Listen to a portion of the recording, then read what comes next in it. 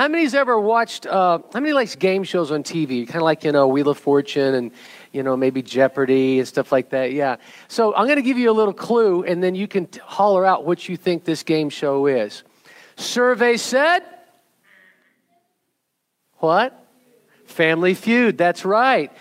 Family Feud. 100 people survey. The top 5 answers are on the board. And then you get this, the top 5 answers. And some of them are crazy ridiculous, and some are like, yeah, that's what I would have said. And you ever kind of holler at the TV like, the number 1 answer is this, you bonehead, and they're not getting it, a couple of weeks ago, I started realizing how much surveys there are in our world. Have you realized in our society how surveys have become the thing? It's been going on for years, it feels like. But the last couple of weeks, it's felt very much in my face. Kelly and I went to a restaurant this past week. And those little kiosk things that they have on the tables where they want you to pay and all that? I fully avoid those. I try to ignore them. Just don't like them. I'd like to just, do it the old-fashioned way. So I was giving the lady, the payment, and she says, well, if you could, she says, I could do that, but if you could, I'd rather you just use the kiosk thing, because that way you can do a survey on how good I did today. And I went, oh, here we go again, And I get emails if I ever go get service anywhere from anything. Yeah, I had a flat tire on our car a week or so ago and had a nail in it. And so I went to get it fixed. And before I pulled out of the parking lot, I had an email pop up that says, hey, how'd we do? And I feel like, good grief, does everybody need that much affirmation in their lives? I promise you, it's kind of getting ridiculous out there, right? Now, what we've got going in our world today, this kind of turned into this whole thing for me of a message. I began to look in God's Word about some things and realize that there's really what I am going to call an addiction to affirmation. We have an addiction to affirmation, and that's actually what we're going to be talking about this morning. By the way, those surveys that you get, have you found, and they're supposed to improve customer service. Has anybody found things getting better out there? You get these surveys and think, man, they're going to be great next time, and it's just as bad or worse on these surveys. They're really the modern day equivalent, these surveys, of, remember when you was a child, some of you might remember this, when you were in kindergarten, first grade, second grade especially, where you would have your name on a piece of, cardboard, like a paper or whatever, posted to the wall. You'd have your name as well as the rest of the students. And if you did your homework, and if you participated, and if you did, what would you get? A star, wouldn't you? And boy, the goal was, man, is get all them stars. I have more stars than you. I have more stars than you. Look, I have 2 more stars than you because I did my homework. I participated in class. And wasn't the goal to get, those are great motivators, actually. There's nothing wrong with them. But the fact is, they can also be a dangerous trap. Because the very thing that serves to motivate us also, if we're not careful, feeds our egos and makes us prideful. And today, as we as children and teens and adults, we have other forms of gold stars. You know what they're called? They're called thumbs ups. They're called likes. They're called clicks. They're called subscribes. On our social media pages and all throughout anything that we involve with, we crave this positive, complimentary comment on our social media. And we hope for kind and happy emojis regarding our posts and podcasts or blogs. We want little smiley faces. You're so cute. That's such a clever comment. Oh, I love you. But a lot of times when you think about it, our posts are many times bragging or silly stuff like, I just brushed my teeth. And I like the flavor mint. How about you? Do you like the mint flavor? Or do you?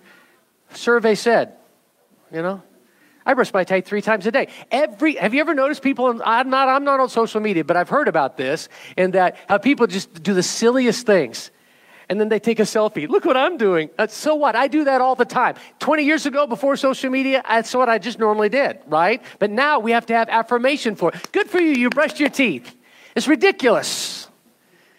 So we brag, and we talk about silly stuff. We posture, we embellish, and we present ourselves in the best possible light all the time. By the way, who wants to be looked at poorly? None of us want to be looked at poorly, and I get that. So we boast about our best traits, And we make sure that our photos are taken with the most flattering filter and taken on our best side. Wait a minute, that's my best side right there. Yeah.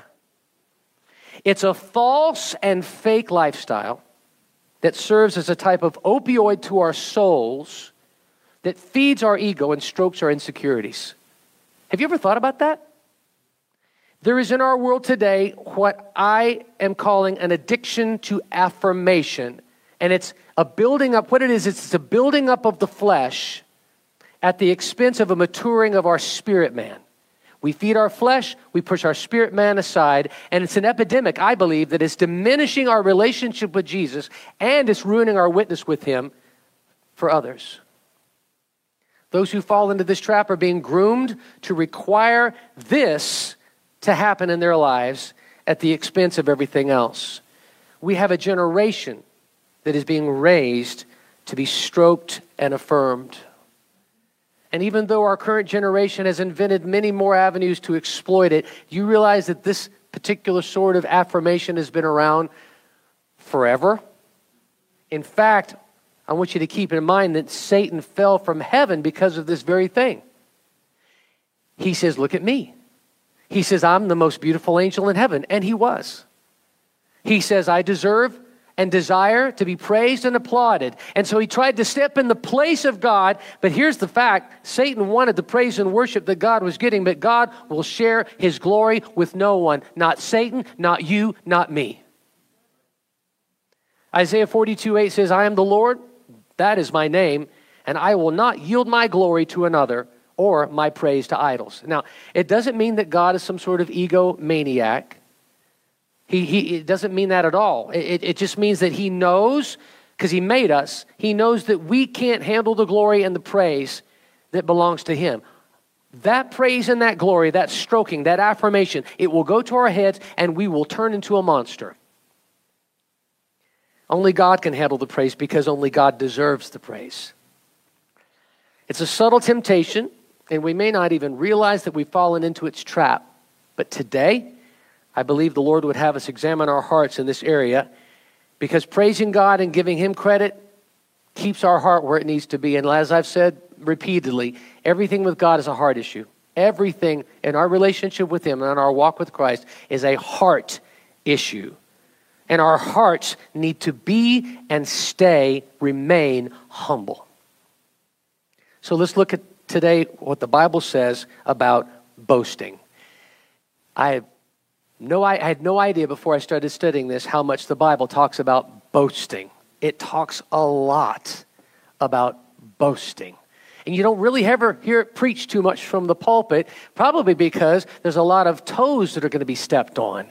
You know, and I've been praying that the Lord this week said, Lord, please help me to speak the truth in love. Help me as I'm pointing one finger to the congregation to have them make sure that these three fingers are pointing back to me, because I'm just as bad as anybody else. We all have the propensity to boast.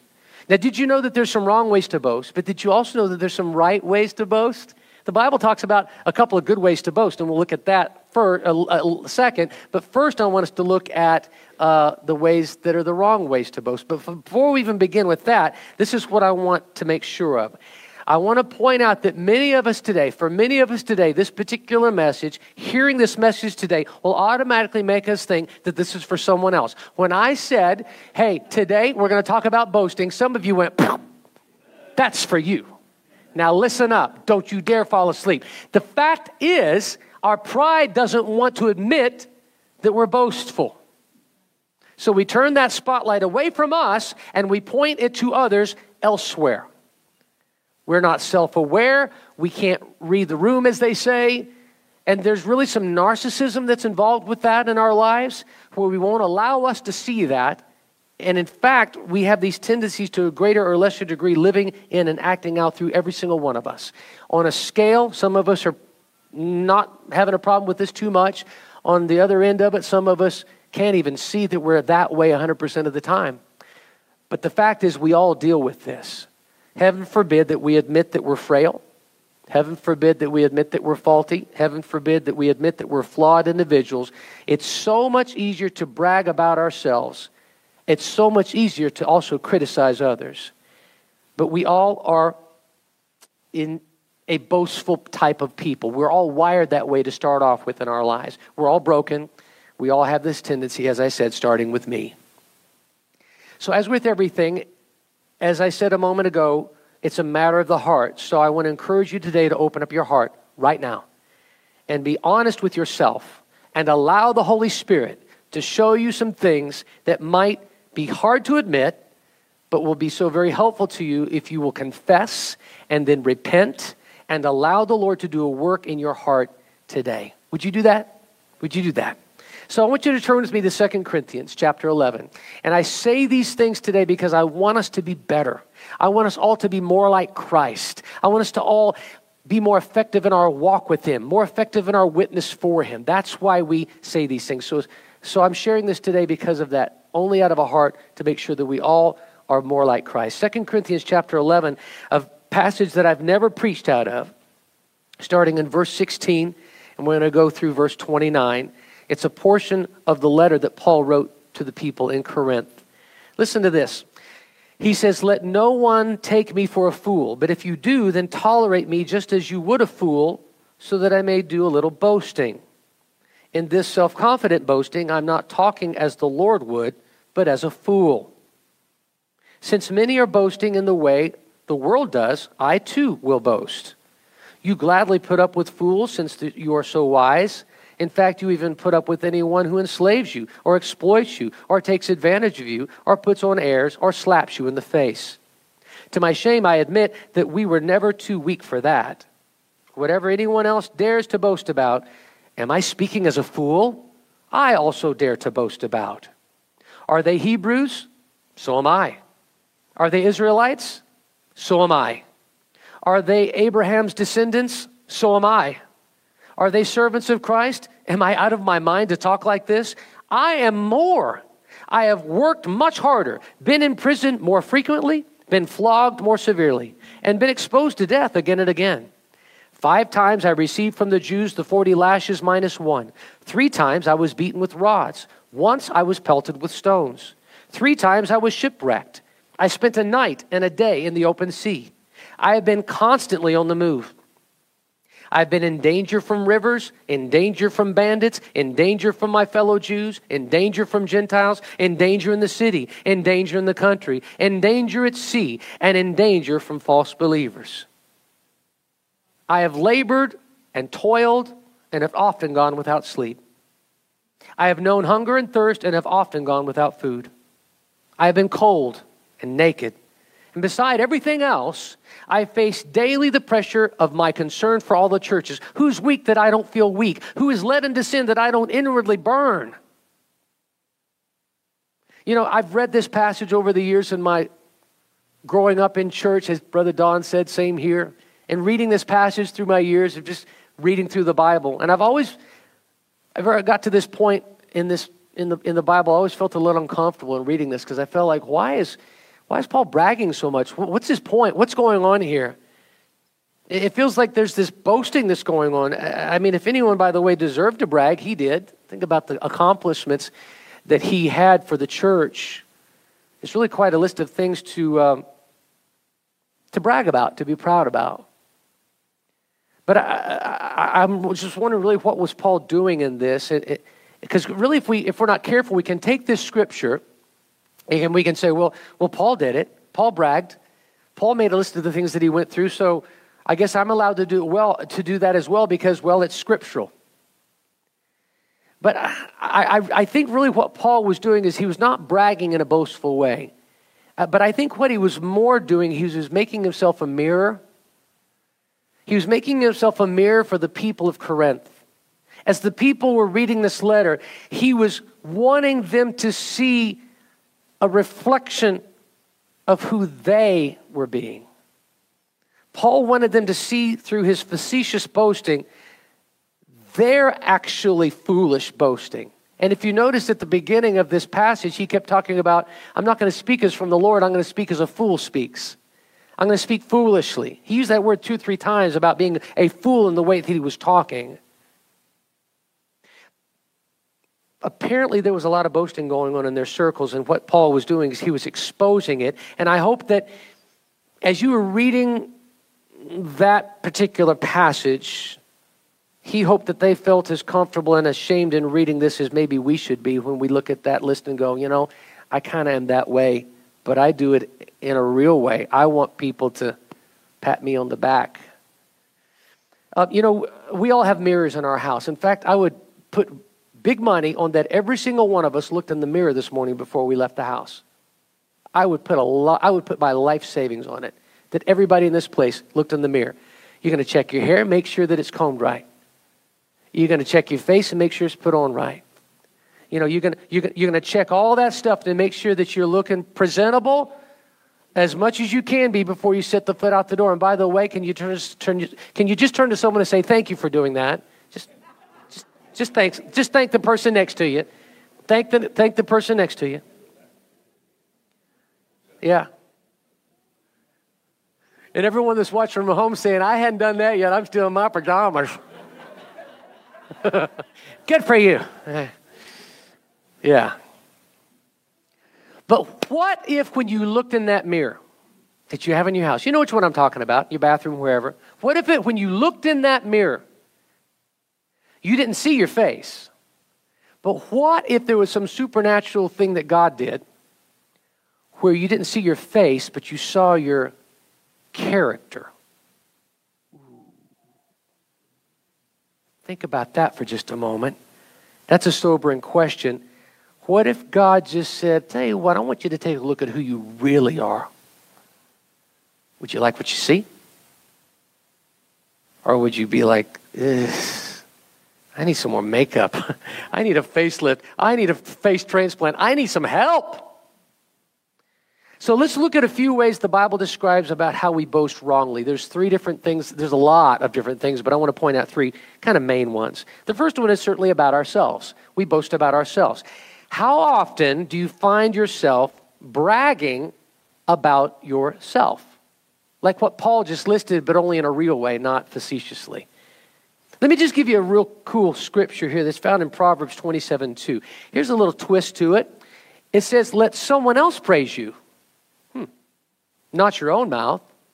Let an outsider and not your own lips. Have you ever thought that maybe too often we brag about ourselves? And here's the thing. Here's what happens. I think too often we brag about ourselves, and the very thing that we hope to accomplish in our bragging, which is, by the way, making ourselves look great, does actually the opposite. What it actually does is it makes ourselves look small. Have you ever thought that maybe your bragging makes you look smaller in other people's eyes? I want to read to you a true story here. Ronald Reagan shared this story. A great president from the 1980s. So thankful for Ronald Reagan. Lord, bring someone else like that to our country to lead. This is what he said. Once I addressed a very large, distinguished audience in Mexico City. And he sat down to rather scattered and unenthusiastic applause. So he had spoken, given a little scattering of applause, and he sat down. And then I was somewhat embarrassed even more when the next man who spoke, who was a representative of the Mexican government speaking in Spanish, which I don't understand, was being interrupted virtually every other line with the most enthusiastic kind of applause. And so to hide my embarrassment, I started clapping before anyone else would and longer than anyone else would until our ambassador finally leaned over to me and said, I wouldn't do that if I were you. He's interpreting your speech. Yeah. I wonder how often we foolishly applaud ourselves more loudly and more longer than we ought to. I wonder. And I also wonder how it would turn out differently for the better if we didn't. Let me just encourage you, and this is going to be a really short part of the message here this morning because I don't want to belabor too much on it, but let me just encourage you, as it said in Proverbs, let someone else praise you. Give that a shot. Try it for a while. Let someone else praise you. It'll be all right if you let someone else praise you. You don't need to praise yourself. And even if they don't, by the way, it's still going to be all right. It's going to be all right if you don't get praised. It will be okay for you to not get that like and that stroke and that affirmation. Give it a shot. Here's the second wrong way that we boast. We boast about our accomplishments. Our accomplishments. We boast about our accomplishments. James chapter 4, verses 16 and 17 says this, as it is, you boast in your arrogant schemes or your arrogant plans. All such boasting is evil. If anyone then knows the good they ought to do and doesn't do it, it is sin to them. Okay, so boasting about our accomplishments takes the glory away from God and glorifies self. And what we just read here is the Bible even calls this evil and calls it a sin. It calls it sinful. So boasting is sinful. Church, we really need to watch ourselves with this.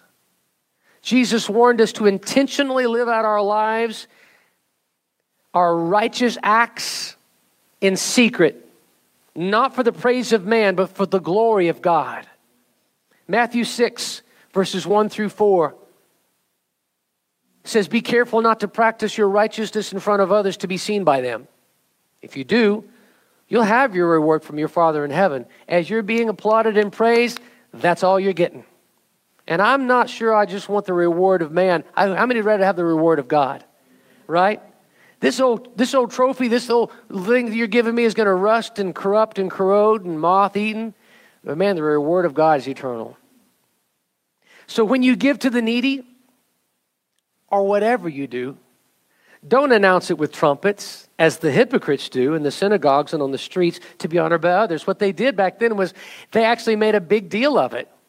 I mean, you just read what they just did.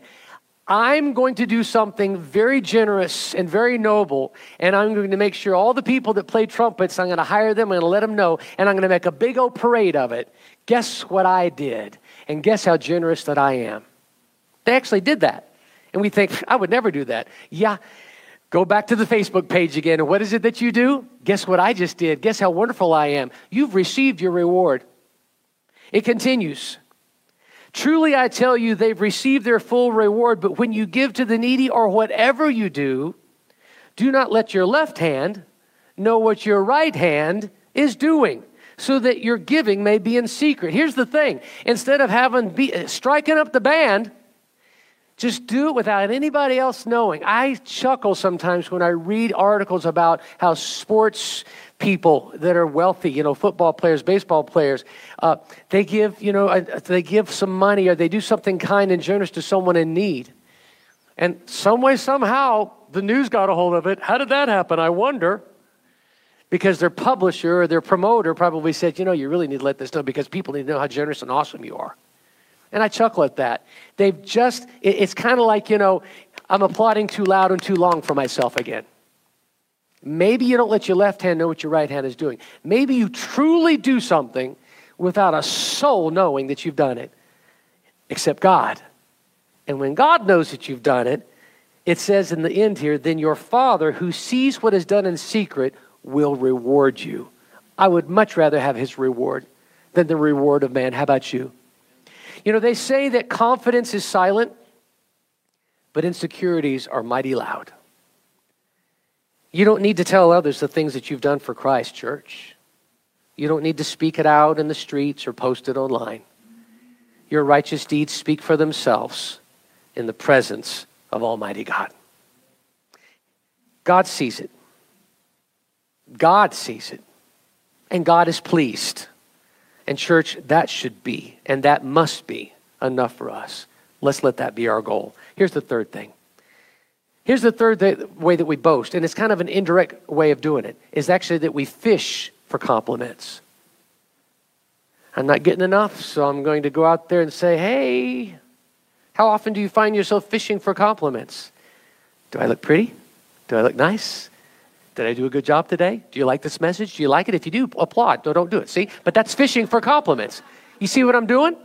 I'm fishing for you. Do you think that I'm a great pastor? That's fishing a compliment, right? Please stroke me. Tell me how good I am. That's a fishing for compliments. I mean, think about it. Jesus never fished for compliments. I dare you to find one place in Matthew, Mark, Luke, or John, or anywhere in God's Word where Jesus said anything such as, did I do a good job healing that blind man? Did I really do a good job? I mean, really, did I do a good job? I thought I did, but do you think I did? How about this? Did Jesus go to his mom and say, Mom, now, I think that wine turned out pretty good when I did the water to wine, but I mean, what do you think? Do you like it? Was it good? I mean, the rest of the wedding party, did you guys like the wine? I mean, I thought this was a pretty cool thing, but what do y'all think? He didn't turn around to the guys after he preached that big old Sermon on the Mount and said, boy, that Sermon on the Mount, dudes, that was a good message, wasn't it? And you know what? I really, really thought those Beatitudes were like primo. I mean, I thought, what do you think about the Beatitudes, right? I mean, I was like saving it for a big moment, and that was it. What y'all think, huh? No. Jesus did none of those things. He didn't fish for compliments. He was confident in who he was, and he didn't need others to stroke him. Think about this in John chapter 13. It says, John chapter 13, verses 3 through 5, Jesus knew that the Father had put all things under his power, and that he had come from God and was returning to God. And let me just stop right there. You might be reading that saying, well, good for Jesus. I mean, he was God's son. I mean, sure, he knew that. No, he was fully human and fully God. He had to figure this thing out as he went along too, right? And so let me just kind of rephrase that just a little bit and make it more personal. Put your name in that scripture. Can you get to that first verse again there in verse 3? Go back to that. So instead of putting Jesus knew, put your name there. So I'll say Brian knew, and you put your name there. That the Father had put all things under his power. As believers in Christ, do you have all things under your power in Christ? The answer is yes. All authority has been given to Christ, and since Christ is living in us, we also have that authority. So we can also walk that out and say, wait a minute, I have all authority in my relationship with Christ because Christ is in me and he has all authority over Satan. So I can now say, I know that the Father, God the Father, has put all things under my power. I don't need, now that's hard for me to absorb and it's hard for me to walk out, but it should still be a fact that it's true. God has put all things under my power because Christ is in me. Not that I'm God, but that Christ in me I can do all things through Christ who strengthens me. That's what the Bible says. And that he had come from God and was returning to God. Let me stop right there.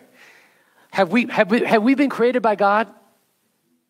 No, my parents created me. No, God created you.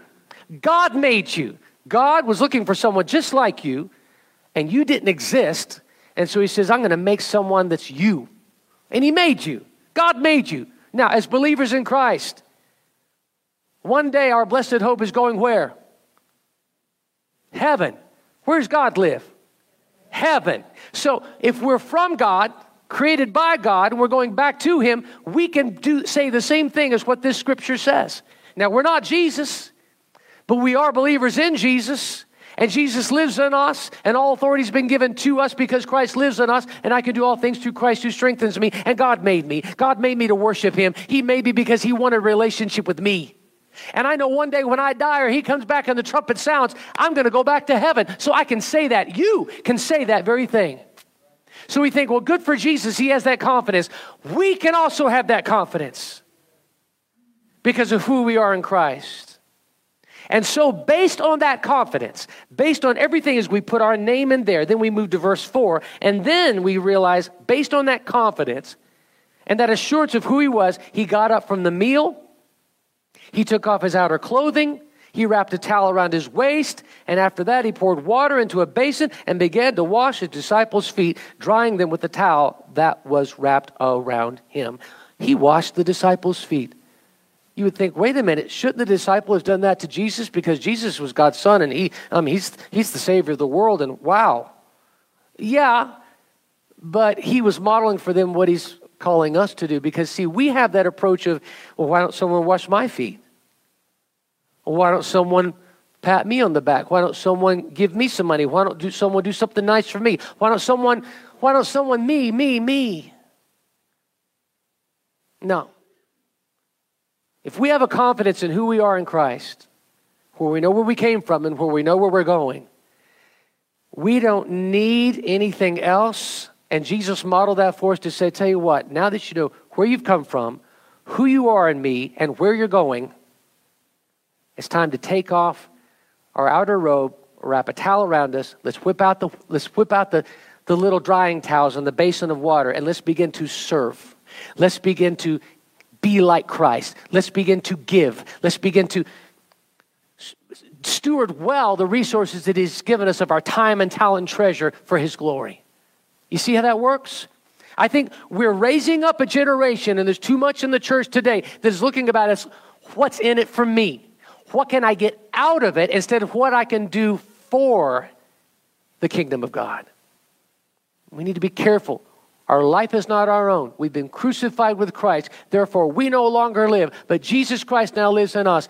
And He is now working through us and operating through us. He's washing and drying the feet of our people that He's placed around us to love and to serve and to share and to be Christ too. That's the confidence that we have, and we can walk that out in that way. Jesus came to serve and not to be served. He didn't need affirmation of anyone but His heavenly Father. In fact, at the beginning of His earthly ministry, Jesus heard these words in Matthew chapter 3, verses 16 through 17. It was when John the Baptist baptized Him. As soon as Jesus was baptized, He came up out of the water, and at that moment, heaven opened up and saw the Spirit of God descending like a dove and alighting on Him. By the way, that was a model for all of us. Jesus wants us all to be filled with the Holy Spirit. Jesus wants us to be filled and empowered with the Holy Spirit. We see that happening now in Jesus' life. He saw the Spirit of God descending like a dove and alighting on Him. And a voice from heaven said out loud for everyone to hear, "This is my Son, whom I love. In Him I'm well pleased." God's saying the same thing for you today. As you whip out the basin and the towel and you're doing the works of Christ, this is my daughter.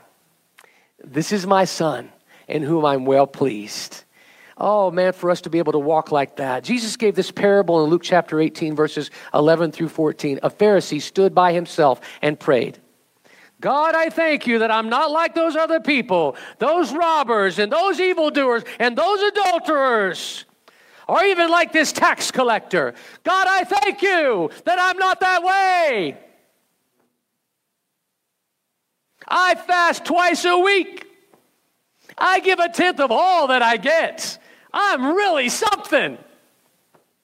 But the tax collector stood at a distance.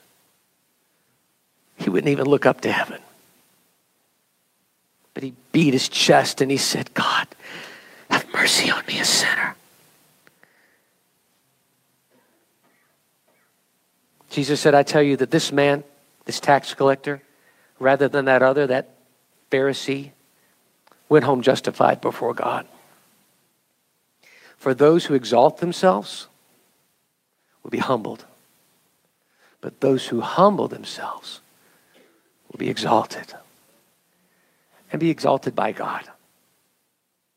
All who exalt themselves with their boasting, all exalt themselves with their bragging, all exalt themselves through their indirect way of fishing for compliments are going to be humbled. But those who humble themselves will one day be exalted." So, what's the pivot point? Those are three things, three examples of what we do. There's others, but I think you get the idea.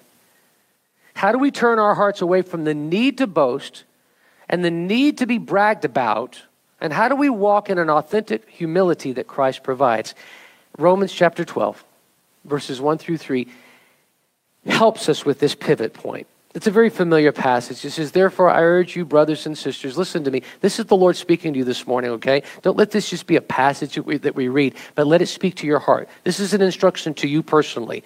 "Therefore I urge you," insert your name, "in view of God's mercy, to offer your bodies a living sacrifice, holy and pleasing to God. This is your true and proper worship. Don't conform to the pattern of this world." What's the pattern? Boasting, bragging. That's what we're talking about. "Don't conform to the pattern of this world, but be transformed by the renewing of your mind, and then you'll be able to test and approve what God's will is, His good, pleasing, and perfect will." Pastor Kathy last week talked about how which I appreciate, by the way, this encouraging word from her last week. Get in God's Word. How are you doing in getting in God's Word? How are you doing? Pastor Kathy was telling me how people came up to her later and said, "I really needed to be reminded of that. I needed that challenge. I needed to be reminded I need to stop neglecting God's Word and get back into it." How do we renew our minds? By getting in His Word and letting His Word transform our stinking thinking. our boastful ways of being, our fleshly ways. His word will confront those things in our lives, what we think, because what we think we're going to do and what we do, we're going to act out, and it's going to eventually be who we are as a people. So don't conform to the patterns of this world, all that look about me, but be transformed by the renewing of your mind. Then you'll be able to test and approve what God's will is.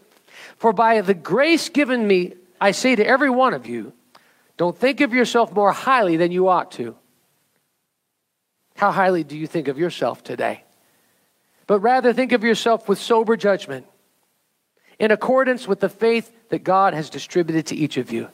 So we need to think differently. In fact, we need to boast differently. And that's what we're going to talk about here in the last little bit of this message.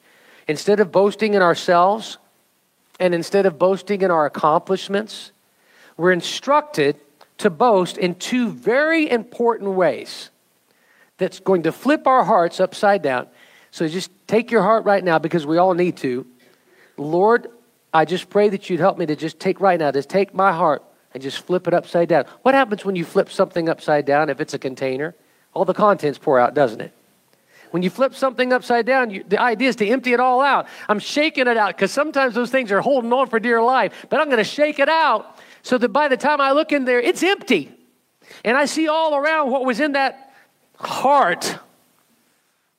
And there's some things about it I don't like. There's some boasting that I just need to flick off, scrub away, bury, burn, get rid of. And then, Lord, won't you pack back in there the way that you want it to, the way that it needs to be. So as we look at these couple of ways, as we flip our hearts upside down and empty out all that fleshly boasting, it's going to help us to see more fully the reflection of Christ in the mirror of our hearts as we allow him to repack it the way that he wants to.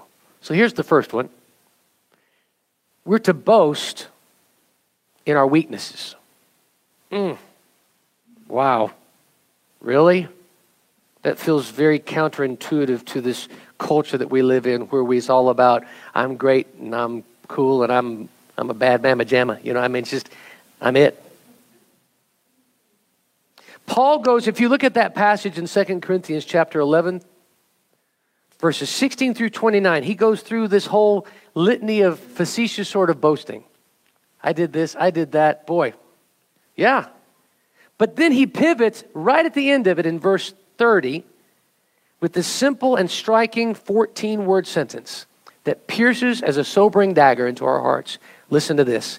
2 Corinthians 11:30 says, if I must boast, I will boast of the things that show my weakness. By the way, we're not talking about false humility here.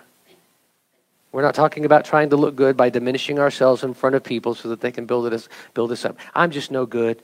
Oh no, you're great. You're great. No, I'm just no good. No, really, you're great. You're great. Yeah, I know I'm great, but I just wanted to hear it. That goes right back to the fishing expedition from a moment ago. I'm not talking about false humility here. What we really need to do is to look into the mirror of our hearts and have a real conversation with ourselves. And I pray that the next time you look in the mirror in your home, that the Holy Spirit will remind you of this very moment, and then let him say, how about looking at your character? How about looking at the areas of how you boast and brag and fish for compliments? How about instead boasting about your weaknesses? Have that real conversation with the Lord. That's a powerful conversation to have. We ask the Holy Spirit in that conversation to convict us of the manipulative words and manipulative actions that make people think that we're all that in a bag of chips. Because we're not. We instead admit to ourselves and we admit to God that we're broken, that we're in need, that we're weak, that we can't and that we won't accomplish anything of worth or eternal value without Christ. We humble ourselves before a mighty God and we repent. We realize that anything that we are, we realize that anything that we ever hope to be is only because of Christ in us. We recognize that, as it says in Proverbs 11:2, when pride comes, then comes disgrace, but with humility comes wisdom. How many wants godly wisdom? Then walk in humility. Walk in godly humility. We realize that the only way to walk in true humility is to follow the instructions given to us in Romans 13:14. It says to clothe yourself with the Lord Jesus Christ and don't think about how to gratify the desires of the flesh. In other words, as we're speaking in this particular message this morning, clothe yourselves with the humility of the Lord Jesus Christ and don't think about how to gratify the desires of your flesh by boasting and bragging. If I could just kind of add that, because that's really the idea of it. What articles of clothing, by the way, does that include? How do you clothe yourself in Jesus? What does that look like? Colossians 3:12 has a great list. Therefore, as God's chosen people, holy and dearly loved, clothe yourself with compassion. Clothe yourself with kindness. Clothe yourself with humility. Clothe yourself with gentleness. Clothe yourself with patience. I kind of see the fruit of the Spirit rising up here. That's a list of the fruit of the Spirit, which is the Spirit of Christ. It's the fruit of the Spirit, the personality, qualities, and nature of Jesus Christ in us. And again, it goes back to, Lord, you live in me. And I can't do this in my own strength. I don't know how to be humble, patient, kind, gentle in my own strength. It's very limited. But Lord Jesus, there's no limit to you, and I yield to you that so that I can walk in these ways, so that I can clothe myself in who you are. These pieces of Jesus' clothing will guard our hearts from boasting and bragging and thinking ourselves more highly than we ought to. All of these qualities are residing in us as followers of Jesus. We just haven't activated them fully in our lives. You may think, well, Pastor, I can't do that. Sure you can. You can do all things through Christ who strengthens you, including walking in humility. Those things are living in you right now. They're either dormant or they've been pushed aside, buried some way. It's like if you got a gift card at Christmas, sometimes you'll get a gift card, Chick-fil-A, Olive Garden, or some other place. Love you, not sure what to get you, here's a gift card, right? But here's the thing, if you never go to Olive Garden and use it, you just got yourself a $25 gift card that can sit there for 10 years and it's never going to be used. By the way, 10 years from now, it's not going to be worth what it is now, so you might want to use it. Price of inflation. You can't enjoy the benefits of that card unless you redeem it. There's some things in our life that we need to redeem. It's in you. It's been deposited into your life. How about redeeming humility? How about redeeming patience? How about redeeming kindness? How about redeeming compassion? You see, it's in you because Christ is in you. We all have weaknesses. We all have shortcomings and faults. None of us, not one of us is exempt.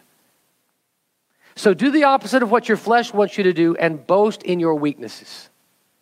That's a very hard challenge to put out and for us to walk out. The next time you feel like you want to boast about how awesome you are, how about instead boasting about how awesome Christ is? If you keep, as you boast in your weaknesses and you realize that you can't do anything except through Christ who strengthens you, it'll keep things in perspective for you. It'll remind you of your utter depravity and lack and keep your focus on Christ that is in you and your absolute need for Jesus. Our flesh doesn't want to be humble. Our flesh wants to boast. Our flesh wants to brag. Our flesh wants to get those clicks and likes and compliments. We want people to think well of us. Let me just say this, and as I go to this last point here, here's a way that I can guarantee that people will think well of you. How many wants people to think well of you? I'll put my hand up. I want people to think well of me. Here's the way that you can guarantee that people will think well of you. You ready? Put on Christ. Put on Christ, and people will think well of you. Put on Christ. Don't put on yourself, because when you put on yourself, people may or may not think so well of you. Or people may think well of you for a while until they get to know a little bit more about you, and then they don't think well of you. But Jesus, when you put on Christ, he will never disappoint. That brings me to this final thought. The second thing that we're allowed to boast about, based on what God's word says, we are to boast in Christ. Boast in Christ. Jeremiah chapter 9, verses 23 and 24 says, this is what the Lord says. Let not the wise boast of their wisdom, or the strong boast of their strength, or the rich boast of their riches, but let the one who boasts boast about this, that they have an understanding to know me, being God, and that I am the Lord who exercises kindness and justice and righteousness on earth, for in these I delight. If you, church, will lift Jesus up, the Bible says that he will draw everyone to himself, and when they find all that they've ever needed, they'll find it all in Jesus. But if you lift yourself up, then they'll be drawn to you, and they'll be sorely disappointed and lacking. And I say amen about me. So church, boast in Jesus. Church, what has he done for you? Church, what does Jesus mean to you? Church, how awesome is Jesus in your life? Boast of those things. Jesus will never disappoint. Jesus will never let you down. In him there is no lack. He is our all in all. Jesus is our all-sufficient one. Jesus is the King of Kings. Jesus is the Lord of Lords. Jesus is our Savior. Jesus is our healer. Jesus is our provider. Jesus is our guide.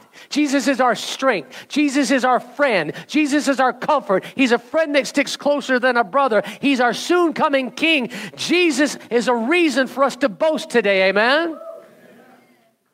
Galatians 6:14 says, may I never boast except in the cross of our Lord Jesus Christ, through which the world has been crucified to me and I to the world. Think about it. What he's saying was, this world has no hold on me anymore. I've been crucified to the world. I don't need it anymore. I've been crucified with Christ. So this world has no hold on me.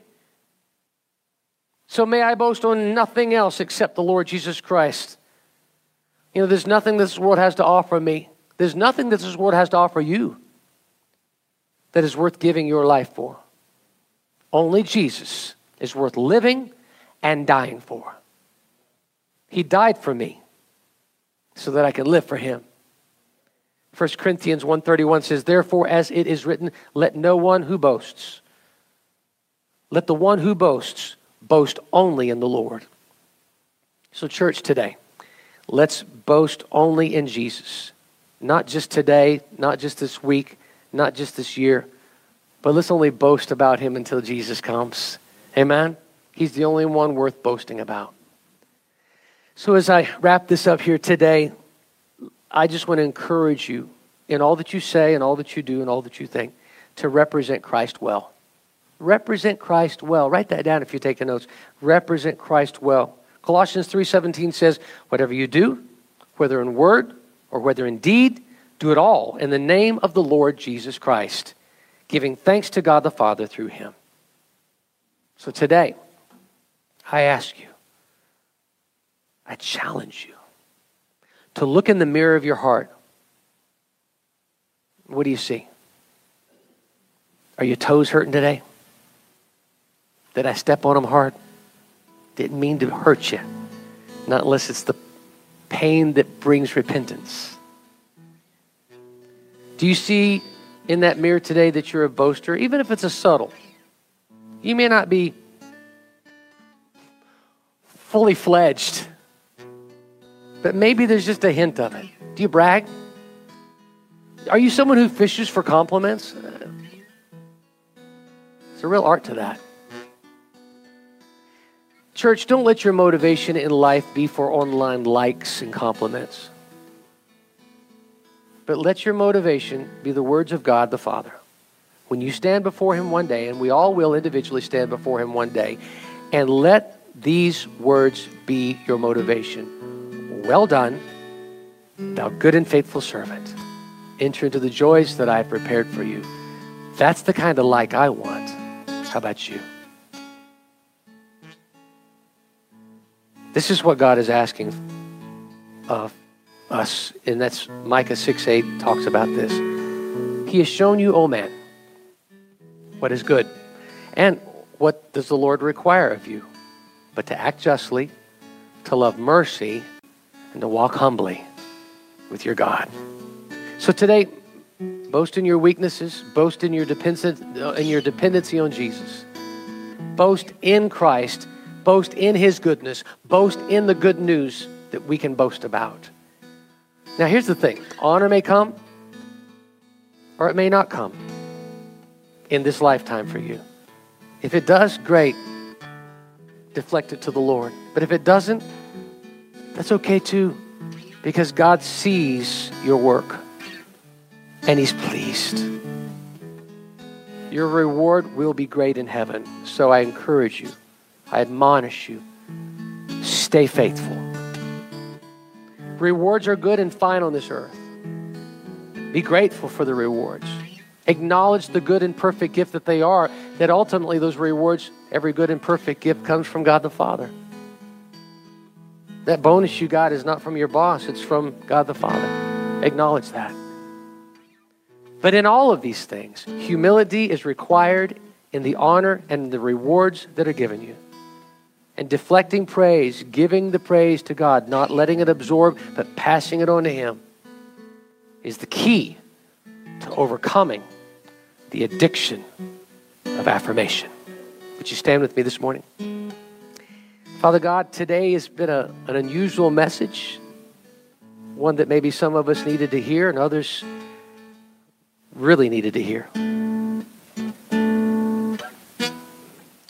But Lord, I pray that you'd help us to stop boasting and bragging, fishing for compliments. Help us instead, Lord God, to boast in our weaknesses, which tells us of our utter depravity. It reminds us of our need for you, because it's only in and through you that we can do anything and be successful. Help us to boast about you, Lord Jesus. Those are the two things that we can boast about, our weaknesses and your strength in and through us, and your goodness and your power and your glory. We're going to boast about you, Jesus. And Lord, help us to just look ourselves in the mirror and to make sure that the character that we see is the character, the reflection of Jesus in us, and not our stinky old way of being. Thank you for joining us this morning. Join us next week as we continue to learn from God's Word and apply it to our lives.